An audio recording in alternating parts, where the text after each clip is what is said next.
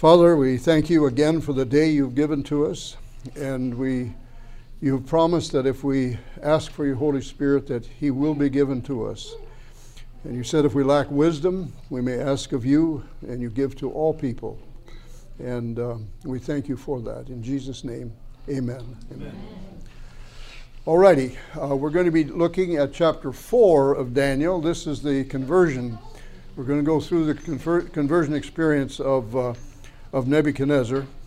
As you're well aware that he built Babylon. It was one of the greatest cities in the ancient world. It was unconquerable.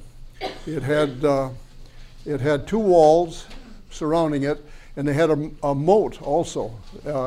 They had enough food in that, in the city itself, to last for about 20 years. And had it not been for God, and 70 years later after this, had it not been for God, it would not have fallen. But God prophesied 150 years before that Cyrus, by name, would be the one who would conquer it. And we may look at that next time, tomorrow. But this one was Babylon. Nebuchadnezzar is credited with building it. It had been built before, but he was the one that made it extremely popular in the world in his day. And even to this day, when people talk about Babylon, they think of him. This is one of the bricks, and I think I have it later on. He says, "This is the great city which is the delight of my eyes, which I have glorified. May it last forever." It used to be there was no record in secular history of Nebuchadnezzar nor his grandson Belshazzar, and I had no use for archaeology whatsoever. I thought they just went over with a toothpick and a toothbrush and get the sand away and then pick up some of these artifacts. And I listened to Dr. Horn, who was a prominent, he was a Seventh-day Adventist, one of the leading biblical archaeologists in the world. And when I listened to him, he was telling us about the book of Daniel. And he said in the 1800s and even into the 1900s, the book of Daniel was considered not a prophecy because there was no evidence, no secular history for these two men. And then in chapter 3, there are musical instruments that are listed, and they're in Greek. And they said at this time, in the time of Nebuchadnezzar and these, there were no Greeks over there because Greek really didn't exist. It was a very small colony. But the archaeologists were digging around in the palace, in the kitchen of all places, and they found clay tablets with grocery lists on it, written in Greek. And so that gave evidence that there were Greeks there at that time. And I went on an archaeological dig after that. And it was in Jordan, and we were invited by the king to a party, and it was they had a feed and a dance and drinking and that sort of thing. There were non-Adventists as well as Adventists in the group. And I think one couple got up and danced. And the rest of us, we were dead in our seats. And these guys were really wise because as soon as they had the one song, they stopped for intermission. And that was for us to get out of there, which we did. But it was interesting. These men, it was a band of Greeks, of roving Greeks who went through the countryside of the Middle East, playing for dances and concerts and things like this. And I think it was much like it was in the days of the Babylonians. So it gave evidence that not necessarily these musical people, but the handwriting in the kitchen was evidence that there. Then another one was Nebuchadnezzar's name was never in secular history until the archaeologists started turning over bricks, and on the backside of every brick, his name was stamped. And so that gave secular information that there was a man by this name. Yes. Possibly that's why he said, "I delight my eyes, which I have glorified." It sounds like he's pretty proud. Oh, very much so. Very big ego. Yeah. Very ego. Yeah.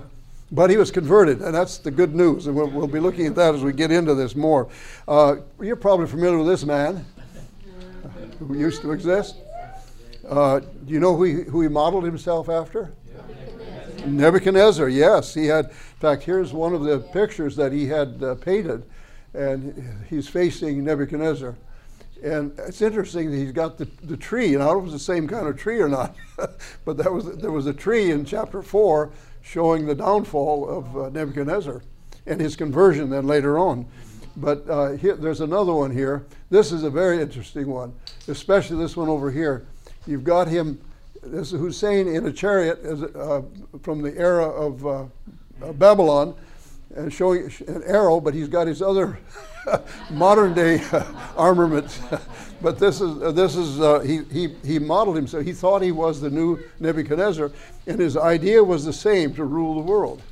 And I was thinking he was trying to rebuild them at Babylon.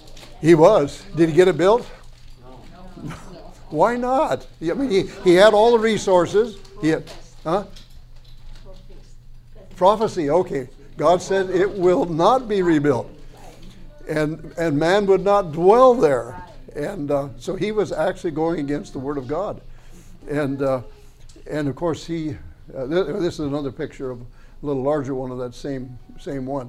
Here we see people digging, and they did build a wall.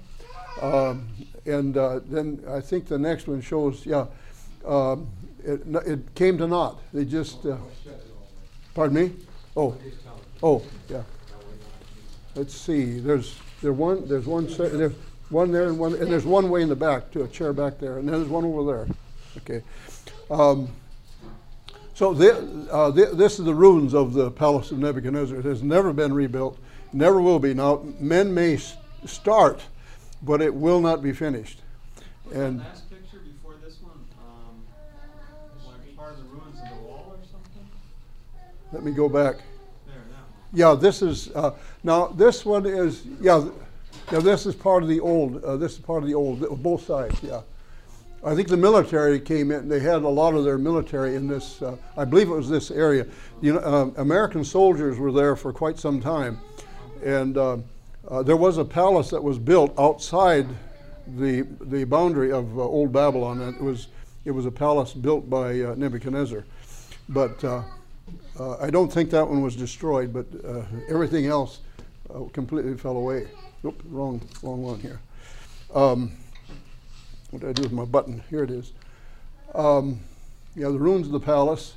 In Time magazine, they mentioned Iraq was on the march, and then here was he wanted to become the master of the universe, and he was a dictator like Nebuchadnezzar. And it says Saddam himself had photographed not long ago in a replica of the war chariot of Nebuchadnezzar. That's what we saw a little bit ago. And Saddam apparently reveres Nebuchadnezzar as his hero. Despite a bout of insanity, which is recounted in the book of Daniel, Nebuchadnezzar made his name in history by destroying Jerusalem in 587 BC and driving its inhabitants into 70 years of captivity. It is a fair warning, because this is what they thought maybe Hussein was going to do. But you remember where they found him? In the backyard of a hole that some of his subjects had covered it up so that they couldn't find him, but they finally found him. And then later on he was executed for the crimes that he had done against his own people. All right, coming back to Nebuchadnezzar in Babylon, this is a picture of one of the gates going. This is the main gate going into the city itself. This is one of the stones or bricks that they found. Is this not great Babylon that I have built? And there's several stones, bricks like that. And may it last forever. Clay tablet in which an inscription by Nebuchadnezzar says, "The excellency of the kingdom, may it last forever." A beautiful city. It was. This is the Ishtar Gate. This is in the Berlin Museum, and it's the half size. But notice see the man here. This is only half the height as it usually was. It was so high it would have gone off the picture itself. But it was a tremendous city. And this is where all the processions went in and out at that time. and the main gate leading into the city. And then Marduk is on the other end. Let me see. Oh, you've probably seen the pictures of the bulls and the different nondescript beasts.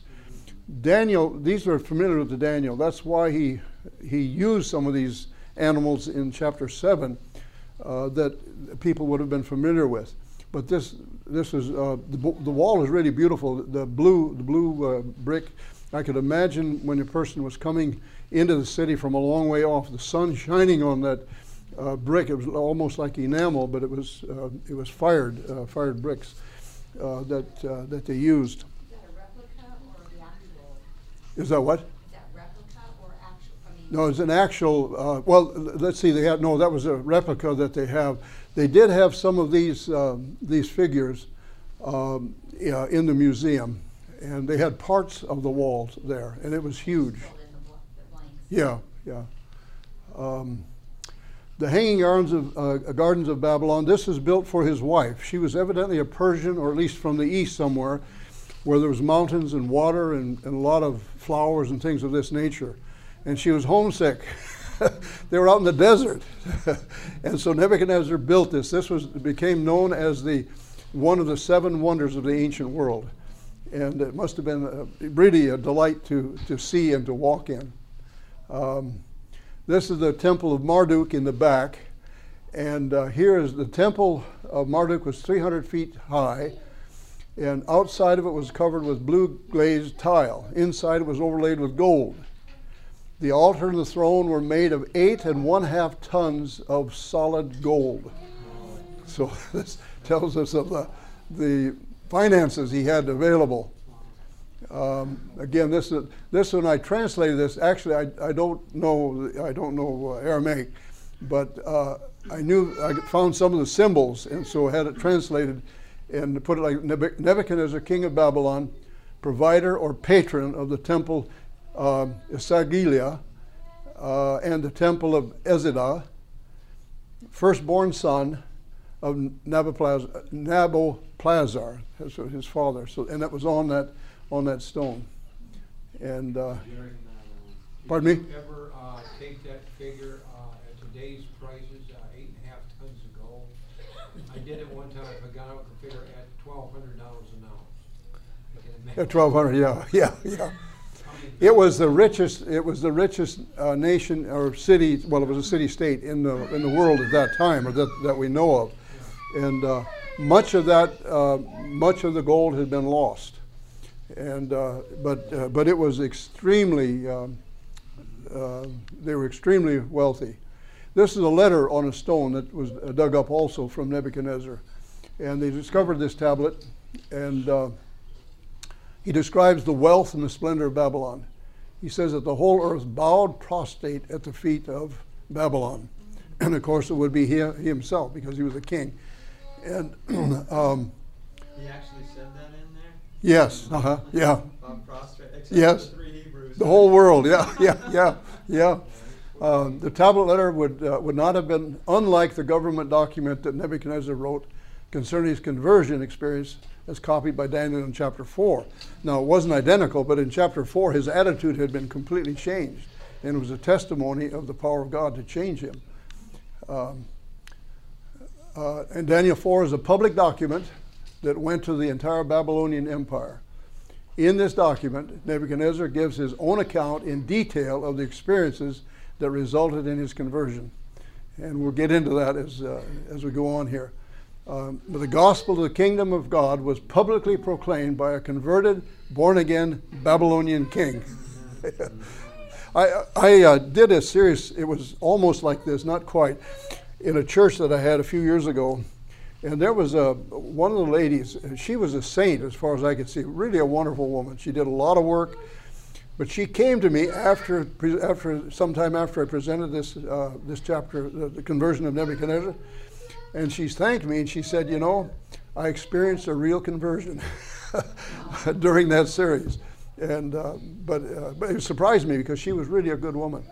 But it shows that sometimes we can be very good and still not really have a conversion experience. And we need to be converted every day. It's not once in a lifetime. But anyhow, So the question, it was this, I pondered this question for some time, and I thought of Nebuchadnezzar, that he's the greatest example of the work of justification by faith. Ellen White asks the question, what is justification by faith? It is the work of God in laying the glory of man in the dust and doing for man that which it is not in his power to do for himself. And this fits Nebuchadnezzar to a T, and probably all of us to a certain degree. I remember, I was not raised an Adventist. I became an Adventist. I surrendered everything I had and everything I was to Christ. As far as I know, nothing was left aside. A few years later, the Lord was impressing me that I needed to surrender to him again. And I fought him. I said, God, I'm a Seventh-day Adventist. Isn't that enough? No. And finally, like a pouting child, I said, okay, God, I'll surrender it again. And immediately I had peace that I hadn't had for quite some time. But I didn't understand. I was thinking in terms that conversion was like, the once saved, always saved concept. That once you're converted, you're always converted. And there should be growth in that. Even Peter, God says, or Christ said, when you're converted, actually it can be translated when you're reconverted. Strengthen the brethren, that type of thing. So, but conversion is an ongoing process that God wants to work in our lives. Now, the work of the Holy Spirit. We're familiar with this verse in John, where the first work of the Holy Spirit is convict of sin. Then, secondly, he convicts us of righteousness, and then thirdly, of judgment. And all three of these were brought to bear on Nebuchadnezzar. You remember yesterday we looked at several passages that Nebuchadnezzar said, I know that the Spirit of God dwells within you. And several times in verse 4. And then Belshazzar, in chapter 5, did the same thing. He said, I've been told that the Spirit of God dwells within you. So many times this is found. But we see this with Nebuchadnezzar. He'd been convicted of sin, and then of righteousness, and then of judgment. And God threatened him with judgment, but not to scare him. But it was a year after Daniel gave the interpretation of that dream. God gave a period of grace for Nebuchadnezzar that he might be converted, or that he might submit to Christ. And at the end of the time, he still hadn't done it, and so God cut off his kingdom, and he became a vegetarian for 7 years.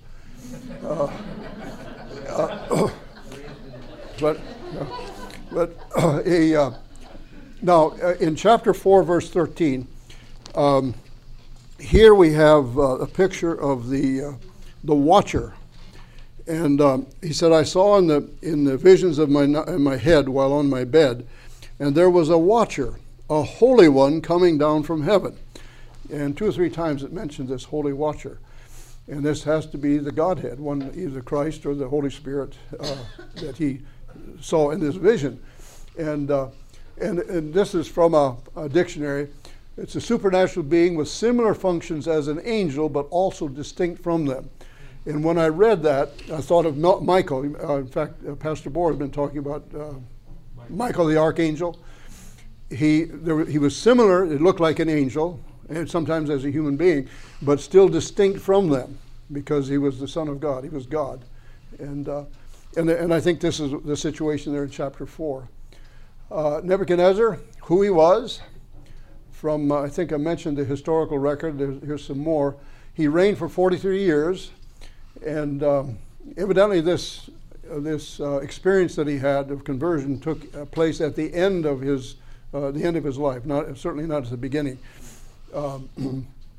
And here we have the accession year, and that was 605 and 604. He'd been fighting with the Egyptians at this time, and he went to Jerusalem to capture it at that time. And it was while he was in the battlefront, his dad died, and he made it across the desert. Usually there's 2 ways of the desert, pathways of the desert. One goes up and around where you miss most of the desert. And then there's one that goes straight across. He took the one straight across. It would have been an extremely hard ride, but he knew he had to get there and keep his keep the kingdom under the family name. And so then chapter 2, you have his second reign. This is when he was king. And then I took this one from the Septuagint. This shows 18 years between Daniel 2 and Daniel 3. And I think this is accurate, at least to a degree. In chapter 1, Daniel and the other 3 Hebrews are called children. In chapter 3, they're called men. And they were, if you figure this, now Daniel went into captivity about he was only 16 or 17 years old. He was in the University of Babylon for 3 years, and at the end of the 3 years, when the king examined him, he was almost as wise as the wise men. No. What? 10 times wiser. Now this had to have been even his instructors, I'm sure. I met one student one time going to university, and he actually had more understanding and wisdom and knowledge than his teachers. It was amazing. It just he was in science, and I think he was a genius. He had some social problems, but as far as brilliancy, it was amazing. And the teachers respected him because it was natural for him to grasp some of these things in science. But anyhow, so then in the 37th year is when he died, and no, I'm sorry. I think this is from the Chronicles of Ezra. This is an Adventist publication that gave some of this information. But it was in the 43rd year that he died in October of that year. And so it was in somewhere in here, just before he died, I think maybe 7 years or a little before that, when he had this experience. But God had been working with him all through the years. Now, he was an idolater by birth and by training. He was an evangelist, Babylonian evangelist, very ambitious, proud-spirited, a passionate builder. He loved to build. He had an innate sense of justice and right, even though he was a dictator. He was a wise ruler, strong tendency to psychosis. And I believe this is what God was trying to keep him from. One of the things that would have happened had he submitted to Christ, he would not have gone insane. I'm reasonably sure. But this is a derangement of his mind. And some have said this is he had a delusion of being a wild animal, and like a wolf. I think I've got another one that's a little different disease, but it's a mental disorder in which the person imagines that he's a wolf. And this fits the thing probably better than anything else. But he was prone to severe mental disorder and derangement of personality, a loss of contact with reality at times, and but he began to decay in social functioning and that type of thing. Now, I want to ask a question. The mind, wine and anger, and one other is doctrine. Have you ever tried to reason with someone who was drunk? It's impossible to do that. Impossible, okay. How about if someone gets angry? Same thing. Same thing. Have you ever talked to anyone who's drunk on the wine of Babylon? Yeah, other churches. These three affect the brain in the same way. The frontal lobe, it blocks off communication. God communicates with us with the fine nerves in the forefront of the brain. And anger, alcohol, and false doctrine block out the thinking processes to see things clearly. Even if you study with them, whether they're drunk. Now, sometimes a person that's drunk can be converted in the drunkenness even, but it takes a miracle of God. There's some guys on drugs that God will zap and they'll be converted. Same thing with false doctrine. But usually, without God's intervention, you cannot reason with these people. It's an impossibility. And in the last days, what are people going to be drunk with? False doctrine. False doctrine, yeah. This is, in fact, I think we're seeing perhaps some of that even today.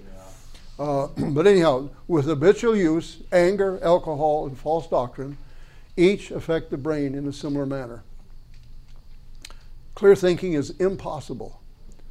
Confusion results. The mystery of God cannot be understood nor appreciated.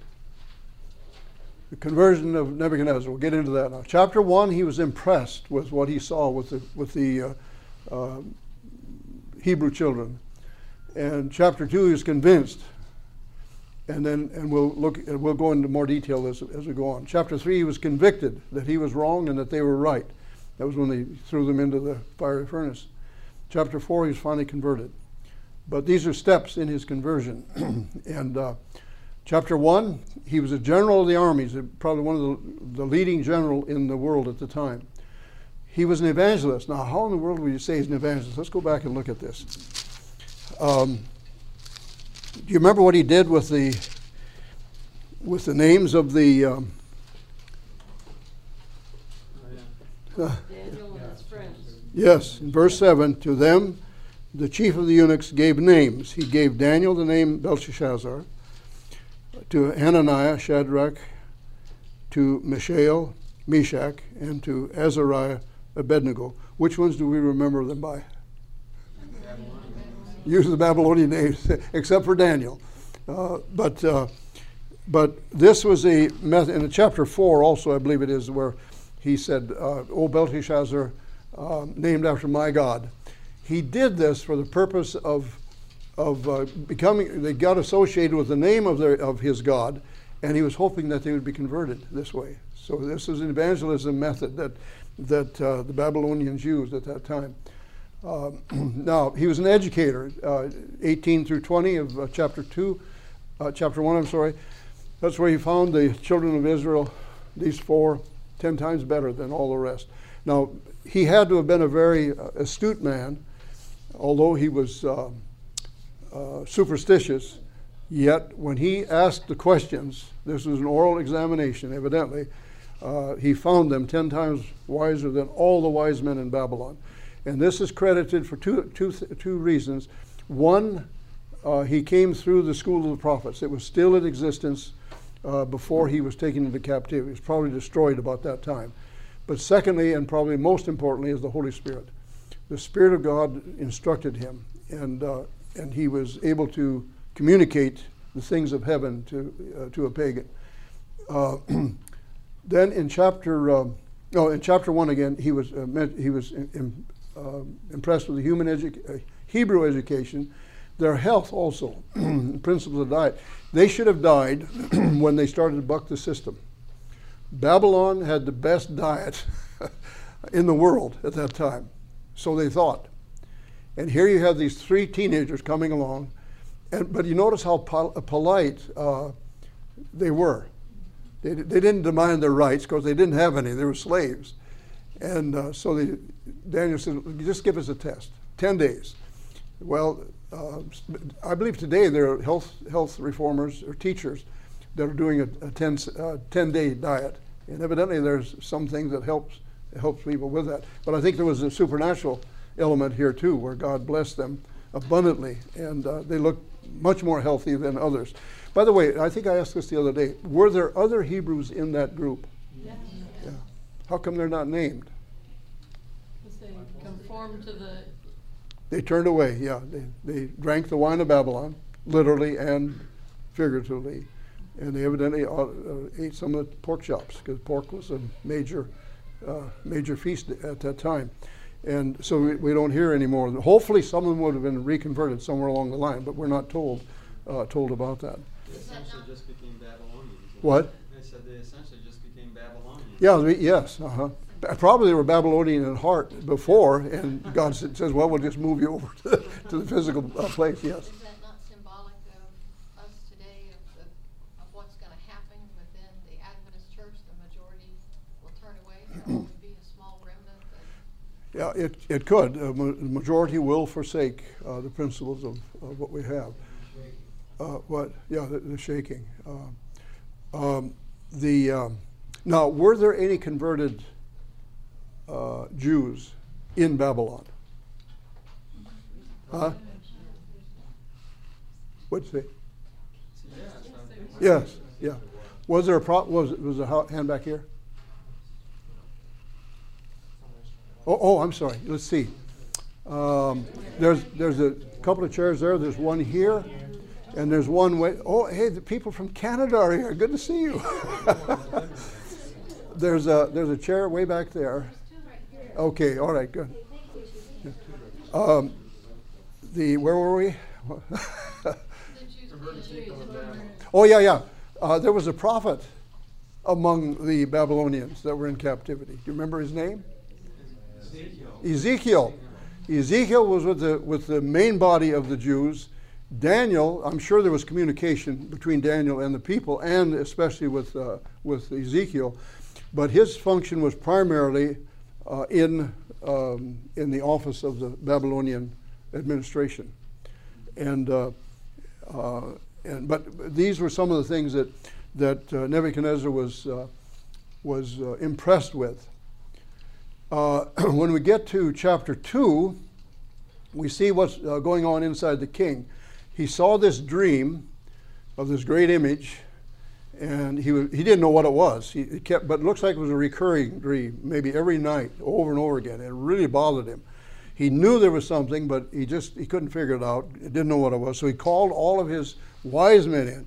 Now, was this unreasonable for him to call the wise men in to give him an interpretation? No. Why not? That was their job. Okay, that was their job. They professed to have communication with the dead. That was one of the necromancers. They also had visions, but it was the devil that was giving the visions. In fact, I mentioned the other day that I asked the question, can the devil read our minds? And I think we came to the conclusion that he cannot. Because if he could have read the mind of Nebuchadnezzar, even in a dream, he would have given the information to his henchmen, but he couldn't do it. So, but anyhow, he was in a turmoil, and he was anxious. He had a troubled heart.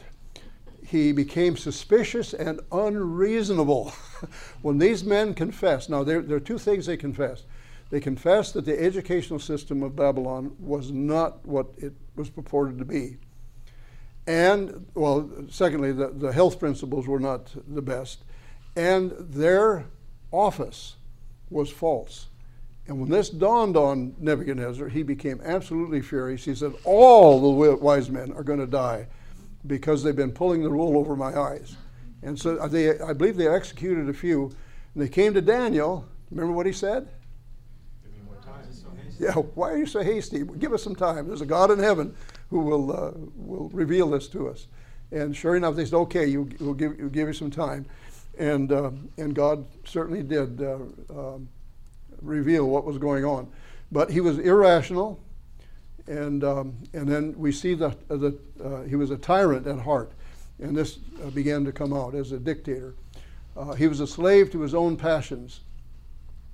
So here, he became convinced, however, of superior principles, superior insights, the Spirit of God working in Daniel especially, and a superior character. Let's drop down to verses 46 and 47. This is when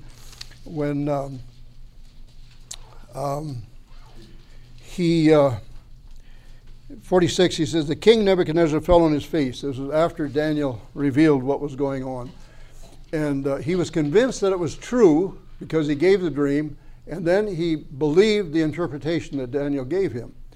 And it says he fell on his face, prostrate before Daniel, commanded that they should present an offering and incense to him.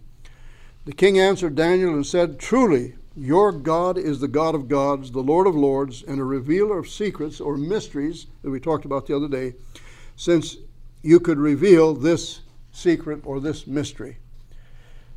Then, the next verse, he promoted Daniel. Daniel declined part of it, and he said, give it to the other three.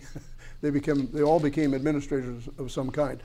But in this, now, was Nebuchadnezzar right when he commanded the people to worship?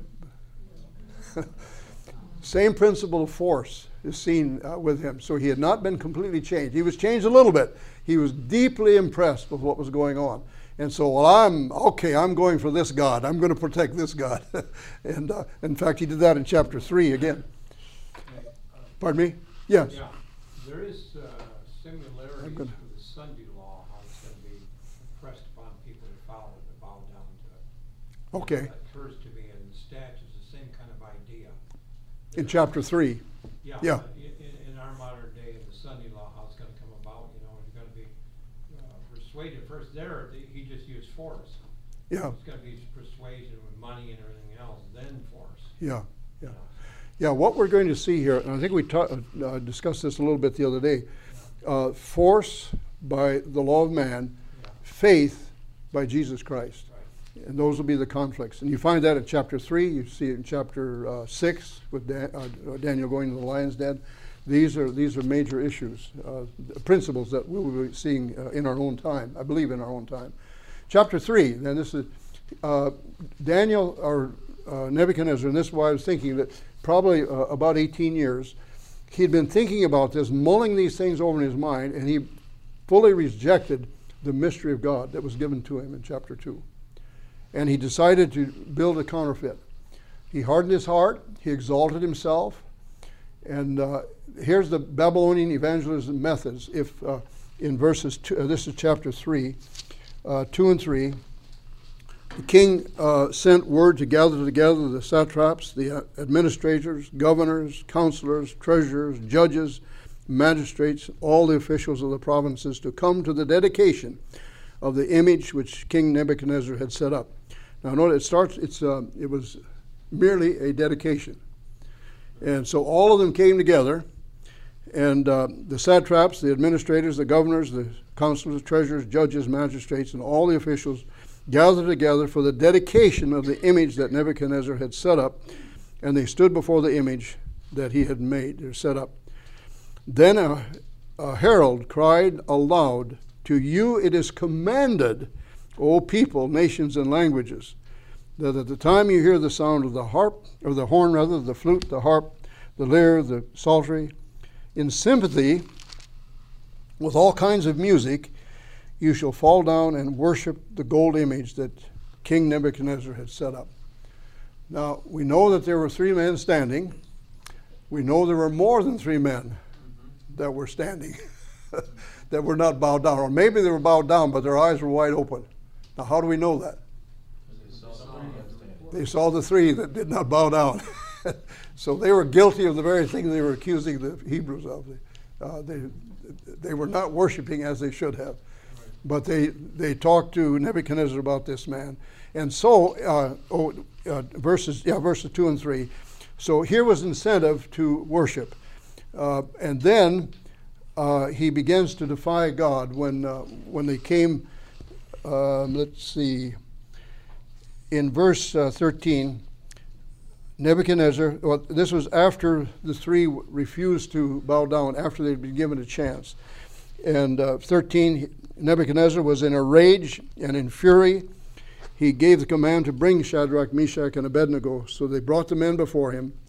Nebuchadnezzar spoke, saying to them, "Is it true that you do not serve my gods or worship the gold image which I have set up?" Then he gives them a chance, verse 15. "If you are ready at the time, you hear the sound of the music, you fall down and worship the image which I have made. Good. But if you do not worship, you shall be cast immediately into the midst of the burning fiery furnace.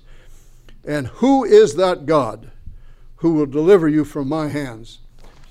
Now, he should have known better because God had been doing this. Yes? I just never saw this before, but God's people will stand out when the decree goes forward because we'll be standing up. Yeah, absolutely. Yes. We'll stick out like a sore thumb. Yeah. It has to be cut off. And that's what they were saying about these 3 Hebrews. They just could not stand to have them. And the giving us a chance really is. I'm going to take this off. Give us a chance when we consider under the Sunday law, try to bribe us first. And Yeah. give us money, that kind of idea. We're going to look at the principles of motivation that's Babylonian. In fact, 2 through 6 is first by encouragement, bribery, And when that doesn't work, then the axe comes down. Yeah.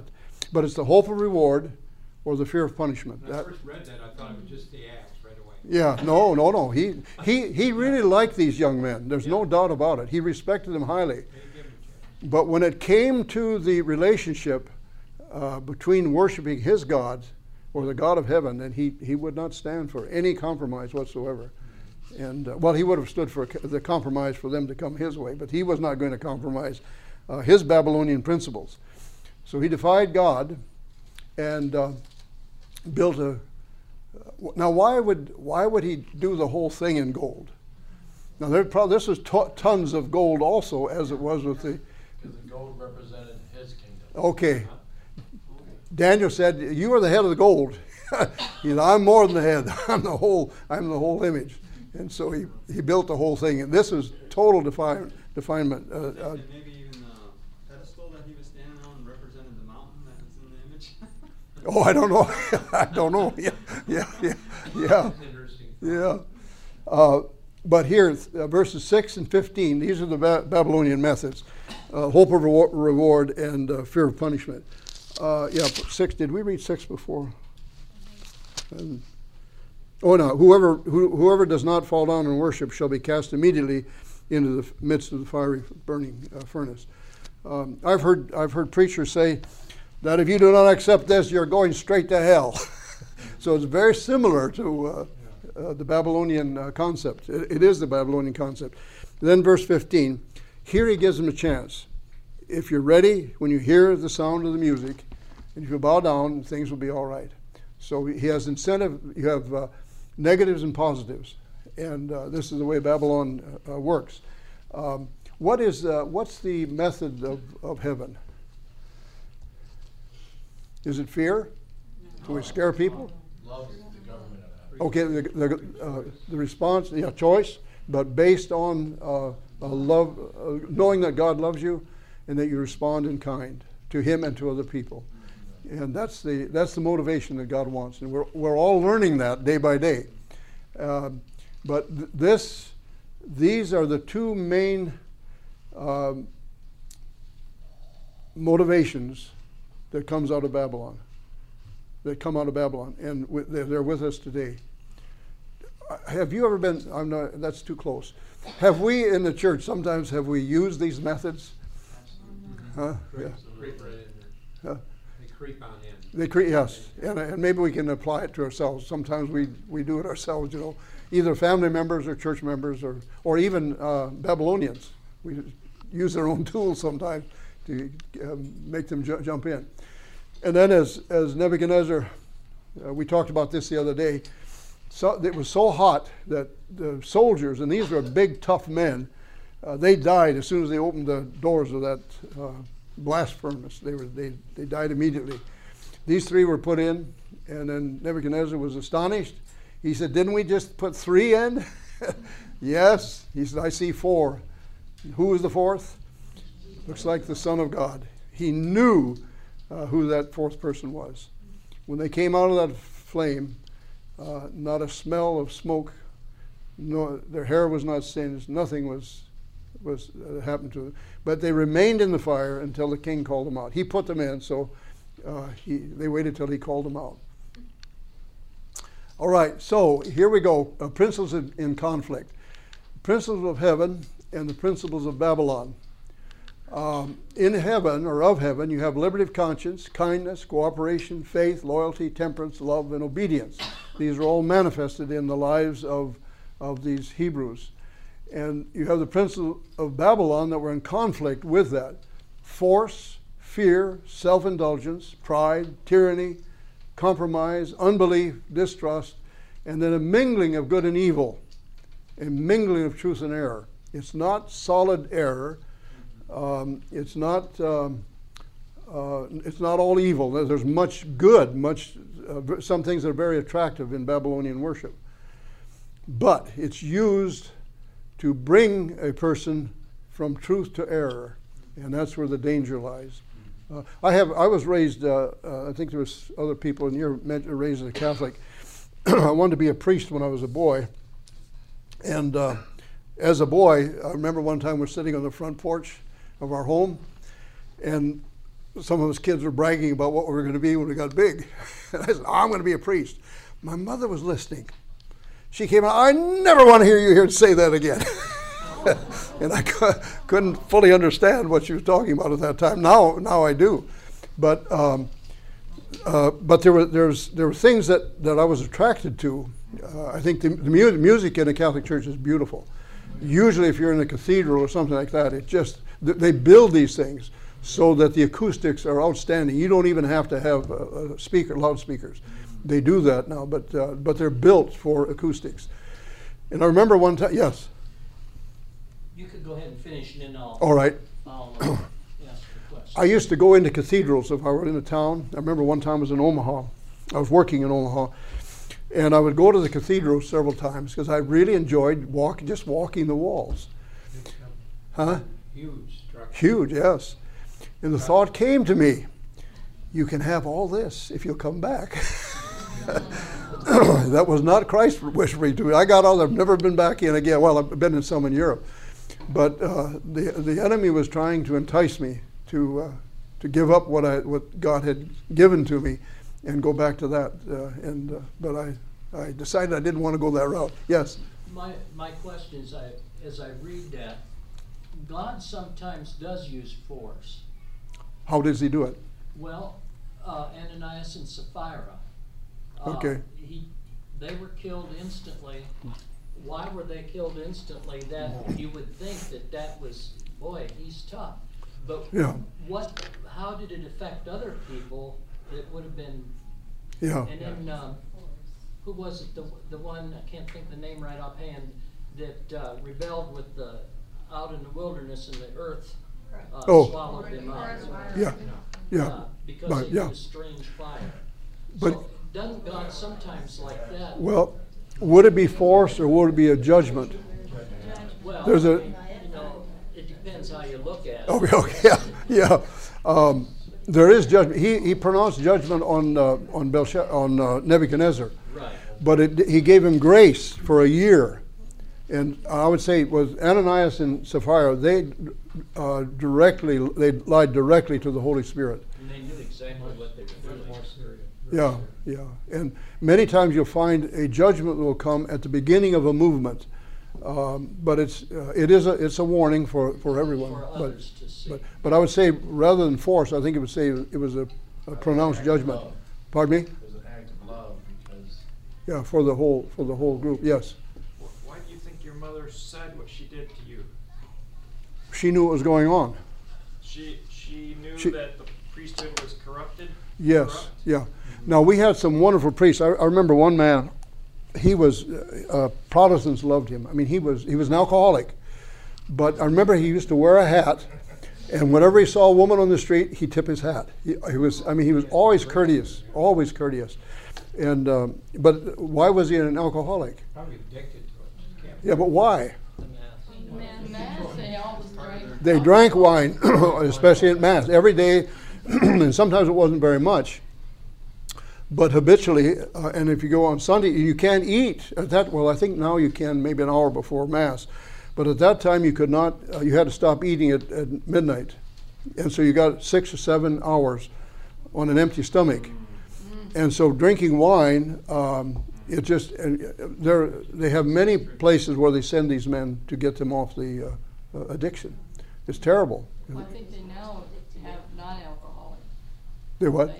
Don't they do If non-alcoholic? not usually, unless maybe someone has diabetes or something like that. But it's usually it's the best wine in the world, according to them. Yes. I was at a Lutheran funeral one time and they did communion, and I was shocked that he said, "For those of you who drink, this is the wine and this is the grape juice." Oh, interesting.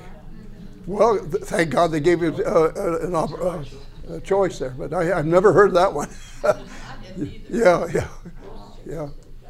Yeah, interesting. Yes. Back to the force thing. Yes. What God does not force is choice. Right. You know, Ananias and Sapphira were given plenty of opportunity to come clean. Yes, they could. Yes. And Yep. their choice was not forced. They did what they did of their Yeah. own free will. Yeah. yeah, God that's does true. not coerce them into making a different choice. In Right, fact, they asked him a question first. Did Right. you not Yeah. sell this? That was an opportunity. Even then, yes. Straighten out right there. Yeah, if they had confessed, they, yeah. Right. The, Right. I said it was an example of number one. He Yep. gave them liberty of conscience to make Yes. their choice. yeah, They change their minds. yeah. That's one area God will never cross. That's the liberty of conscience. He allows us to. Moses, when he was returning to Egypt, and the Bible says that the Lord was going to kill him. Yes, okay, yeah, that was a warning. But why? But why would God say something like that? Did Moses know better? He did. Because you're He in did. a serious situation. So he Yeah. was telling him you're going to have a judgment of death if you don't, Yeah. more or less. Well, when it was giving, when the circumcision was first given to Abraham, there was a death penalty attached to it if they didn't do it. And so Moses, evidently, in Patriarchs and Prophets, where Ellen White gives an indication of this, in fact, she spells it out, that Moses had circumcised the oldest boy. They were two sons. And his wife, evidently, was very tender-hearted. And so she convinced him that he ought not to do it to the second one. And so, because she knew exactly what the problem was, as soon as it looked like Moses was going to die, she circumcised. She got a rock and circumcised that second boy. Yeah. So I mean, she knew exactly what the problem was. She was angry too. Yeah. Yes. Yeah. Well, I But think she. it was more for the wife. I mean, Moses knew, but Yeah. I think she needed to be, that God was working on her heart to change her. Oh, that's You know, yeah. It was certainly for her benefit because, like you said, she knew, Yeah.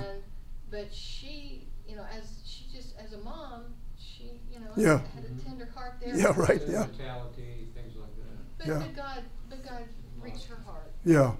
But one of the things with Moses, see, when God had directed him to go back to Egypt and bring the children out, and he could not be in violation of anything they knew. That doesn't mean he was sinless, but there were things that he knew, and that was one of the things he knew, and he put it off until that day. And then she said, "I've been redeemed by the blood, blood-bought husband." And Doesn't Ellen White say at that same point in that she makes a reference to the time of the end for the people of God at the time of the end, that has a correlation with us at the end of time, that we cannot dally with any yeah, things that we know. that we know, yes. That Uh-huh. we know that we Yeah. need to be, we need to get rid of it now in our lives and not. Yeah, by God's grace. Yeah, he always gives grace. If he gives a command, that command itself is a promise.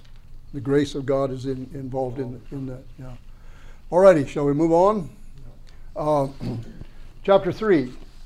He was convicted, 24 through 28, where after it was all. That's when we already mentioned that. It says he was astonished as he saw these men standing there alive. And verse 5, look, he says, I see 4 men loose. He was completely convicted that he had done something wrong. And then he imagines that he can protect God. That's in verse 29, where he said, therefore, I make a decree that any people, nation, or language which speaks anything amiss against the God of Shadrach, Meshach, and Abednego shall be cut in pieces. So here, the same principle was operating, only now it's for God. As though God could not take care of the situation. There's a starting point, but that's about Yeah. all. Well, this is where he was convicted, and what we see is a process, chapter after chapter, over the years. God was working on this man. Well, it's faith by works too. He was. Yeah, okay, yeah. And here, so Nebuchadnezzar's sanity was to leave him. This is in chapter 4. He would become demented. He would live among animals. He would have no more mental ability than the animals that he was grazing with. And this was the warning that God gave him. What happened here? The condition would continue for an extended period. In verse 12 of chapter 4, God gave Nebuchadnezzar a period of grace for an opportunity to turn to God in repentance. And this is what all judgment comes, whether it's a rebuke or judgment itself, It's a call to repentance, to turn back to God, turn away from us. Now, repentance operates not only in turning away from sin, if we have sinned, but repentance also is a turning away from temptations in our mind. And that would have come first to Nebuchadnezzar, and then secondly, the other. The Lord said, if you stop what you're doing, if you're converted, He would have saved him from that mental disability, I'm sure. But he didn't listen. He may have listened for a while, but within a year's time, he turned away completely. It's interesting, verse 37. Maybe we can read that. The verbs are very interesting in here, where that's in chapter 4, and where it says, where are we at here? Yeah. Now I, Nebuchadnezzar, praise and extol and honor the God of heaven, all of whose works are truth, and his ways justice. And those who walk in pride he is able to abase. This is a testimony of justification by faith. God lays the glory of man in the dust and then does for him what he cannot do for himself. Nothing like 7 years of grazing that humble your heart. Yes, yeah, right, you're right. Took a long time. But anyhow, those words, they're three verbs, they're participles, and it means continuous. And so praise, honor, and extol and honor indicate continued action, suggesting that Nebuchadnezzar did these things habitually after this. And so it looks like he's going to be in heaven. He's finally converted. We don't hear any more about him after this, but it ends on a good note.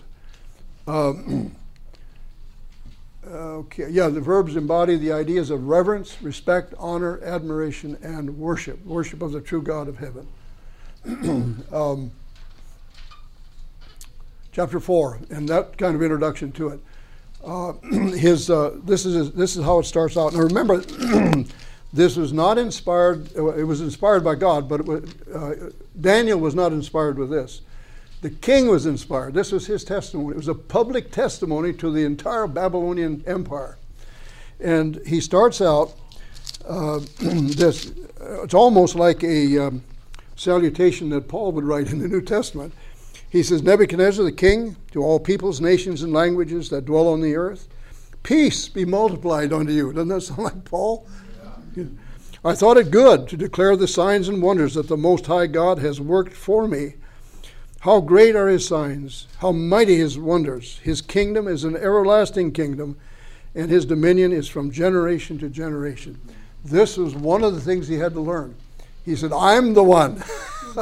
And when he finally learned that, this is his conversion experience. If you're relating his conversion experience, Daniel took this out of the public domain and put it in the Bible. But God gave it to the experience of Nebuchadnezzar, and he wrote it out. This is his testimony. And the dream was interpreted. Remember, again, the wise men, now he didn't put them to death. They came to him. He called them in. He said, I've had this dream of a tree. So he saw the dream, but he didn't understand it. Now in chapter 2, God didn't allow him to even understand what the dream was about. He called the men in. He said, tell me what the dream is. Tell me what it means. Here, he said, I've seen this dream, but I don't understand it. Tell me what it is. The wise men could not tell him what the dream was about, or what this dream meant. And so then he called Daniel in, and actually, where is it where he says, verse 8, at last Daniel came in. Oh yeah, and he says, according to the name of my God. He says, Belteshazzar, according to the name of my God, in him is the spirit of the holy God. I told the dream before him, saying, Belteshazzar, chief of the magicians, because I know that the spirit of the holy God is in you, and no secret troubles you, or no mystery. Explain to me the visions of my dream that I've seen and its interpretation. Was Daniel ready to get into the interpretation? Do you remember in reading this? No. He was reticent. In fact, there might have been a tremor that passed through his body because he saw the awfulness of it. And the king said, don't worry, you tell me what it's about, and which he finally did. And so that was the warning and reception, verse 27 through 30. You mentioned give me some time. Give me some time so I can consult my God. Well, that was in chapter 2. Yeah, what But, I'm saying, yeah. there was a factor of time there. Then King wanted instantly, you know, and he said, give me some time. Yeah, but that was in chapter 2, not here. Yeah. Yeah. In verse 27, he says, "Therefore, God, let my counsel be acceptable to you. Break off your sins by righteousness," or being righteous. This would be the behavior that comes from righteousness by faith. "And your iniquities by showing mercy to the poor. Perhaps there may be a lengthening of your prosperity or tranquility." And all this came up upon King Nebuchadnezzar. At the end of the 12 months, he was walking about the royal palace of Babylon. The king spoke and said, "Is not this great Babylon that I have built for a royal dwelling by my mighty power and for the honor of my majesty?" And while he was speaking, the next verse says, while he was speaking, everything went from him. Amazing. There was a word from God himself, and I believe this was the watcher, the holy watcher. He said, "The kingdom of your kingdom has departed from you, and they shall drive you from men, and your dwelling shall be with the beasts of the field. They shall make you eat grass like an oxen. 7 times will pass over you, until you know that the Most High rules in the kingdom of men and gives it to whomever he chooses." And this is what he stated in his introduction, that God rules from generation to generation. And he finally learned his lesson. And then 31 through 33, where he lost his mind, the very hour the word was fulfilled concerning Nebuchadnezzar. He was driven from man. He had hair that grew like eagle's feathers, his nails like bird's claws. At the end of the time, I, Nebuchadnezzar, I lifted my eyes to heaven, and my understanding returned to me. And I blessed the Most High, praised and honored him who lives forever. His dominion is an everlasting dominion. His kingdom is from generation to generation. This was one of the main lessons he needed to learn. He was not the only man in the universe. And so the result of accepting the mind of Christ, 34 through 37, where, let's drop down to verse 36, when he says, "At the same time, my reason returned to me, and for the glory of my kingdom, my honor and splendor returned to me. My counselors and nobles resorted to me. I was restored to my kingdom, and excellency, the excellent majesty was added to me. Now I, Nebuchadnezzar, praise and extol and honor the King of heaven, all of whose works are truth, his ways justice, and those who walk in pride he is able to abase." No threat of worship here. He was a true worshiper. He didn't say everybody has to worship the God of the heaven as I do. He was totally converted at this point in time. But it took a long time for this to happen. But this is the result of accepting the mind of Jesus. "Let this mind be in you, which was also in Christ Jesus." So here he was converted finally. And converted at that point in time. And then we started out with this one earlier. What is justification by faith? It is the work of God in laying the glory of man in the dust. Maybe we could put it is the work of God in laying the glory of Nebuchadnezzar in the dust, and doing for him that which it was not in his power to do for himself. And that same thing happens with us. When we're justified by faith in Jesus Christ, it's something that God does. We accept it, we respond to it, and then our behavior changes. But if God does not work in us, even to give us the faith, we are not justified. But the faith of Jesus is given to us, and that's the method by which we are justified, or the method. This is an old picture. I don't remember where I even got that one, but it was probably in the 1880s or so. Here's one that I saw. This is in the Berlin Museum with the Babylonian ruins there. They had this one there, and I thought, man, that's quite a picture of Nebuchadnezzar. And now, what unconverted person likes to have his glory laid in the dust? We rise up. It doesn't matter male or female, child. We rise up against God until my way or the highway. Yes, exactly. And aren't you thankful God does not give up on us? Yeah, absolutely. Yeah. Yes.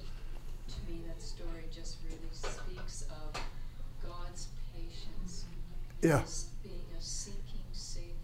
Yes. He will not let us go. Yes. He loves us too. Yeah, absolutely. Right. Yeah.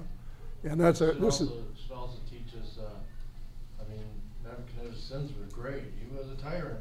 yeah, And so God's forgiving in all people's walk of life. You know, Right, regardless of yeah. where they're at. yeah. And we should do the same. And we should do the same. What do you mean do the same? We should be the same way Okay, yes. towards other people. Toward other people, yes, yes, yes. Not so judgmental. If Yeah. Christ is in us, we will be. As we let him in Well- there, Yeah, he's yeah. gonna change us. Yeah, as far as being, like he was enraged much of the time. How's our time, by the way? I need to. You got 5 or 6 minutes? 5 minutes, yeah.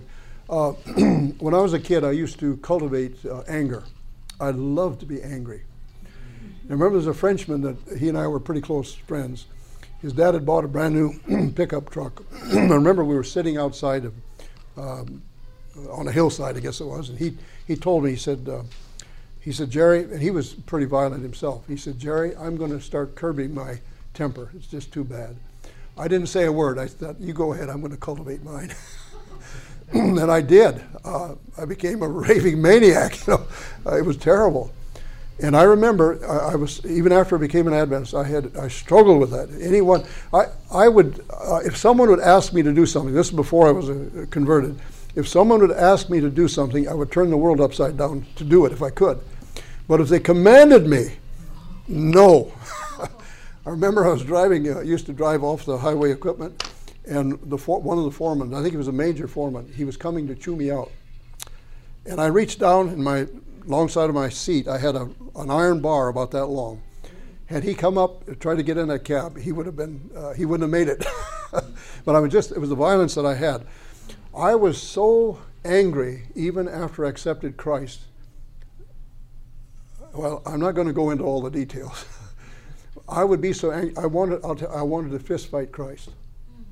This was after I became and I believe I was in the process of conversion.